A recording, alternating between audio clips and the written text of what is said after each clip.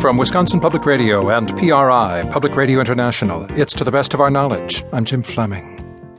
When you were 8 years old, it was okay to believe in magic. But if you're like most of us, sometime in your teens you joined the real world. The magic stayed behind in storybooks, and you got on with your life. Well, what if we didn't have to outgrow magic?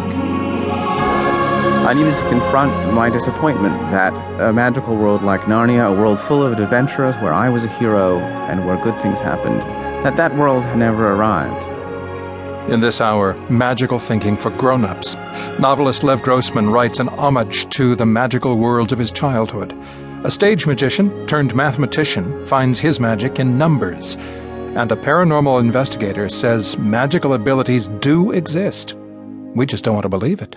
Think of it this way. If I can move, let's say, a matchstick, if I can move that by thinking about it, it's a very small step conceptually from doing that to making somebody drop dead by thinking about it. And how far back does magical thinking go in America? It really goes back to the days of the American colonies. The occult in America is as old as America. But first, Quentin Coldwater is brilliant but miserable. He's a senior in high school and a certifiable genius, but he's still secretly obsessed with a series of fantasy novels he read as a kid about the adventures of 5 children in a magical land called Fillory. Compared to that, his real life just seems gray and colorless.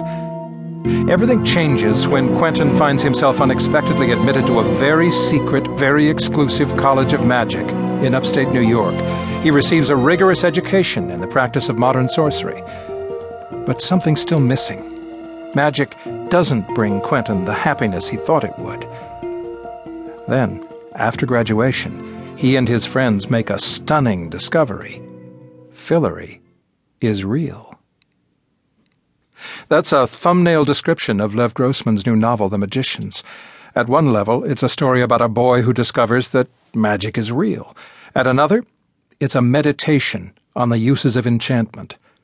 Grossman told Anne Strainchamps that he was one of those kids who fell in love with fantasy books. Especially Narnia. I was a Narnia boy, which on the social scale of at least my elementary school was even lower than the Tolkien boys.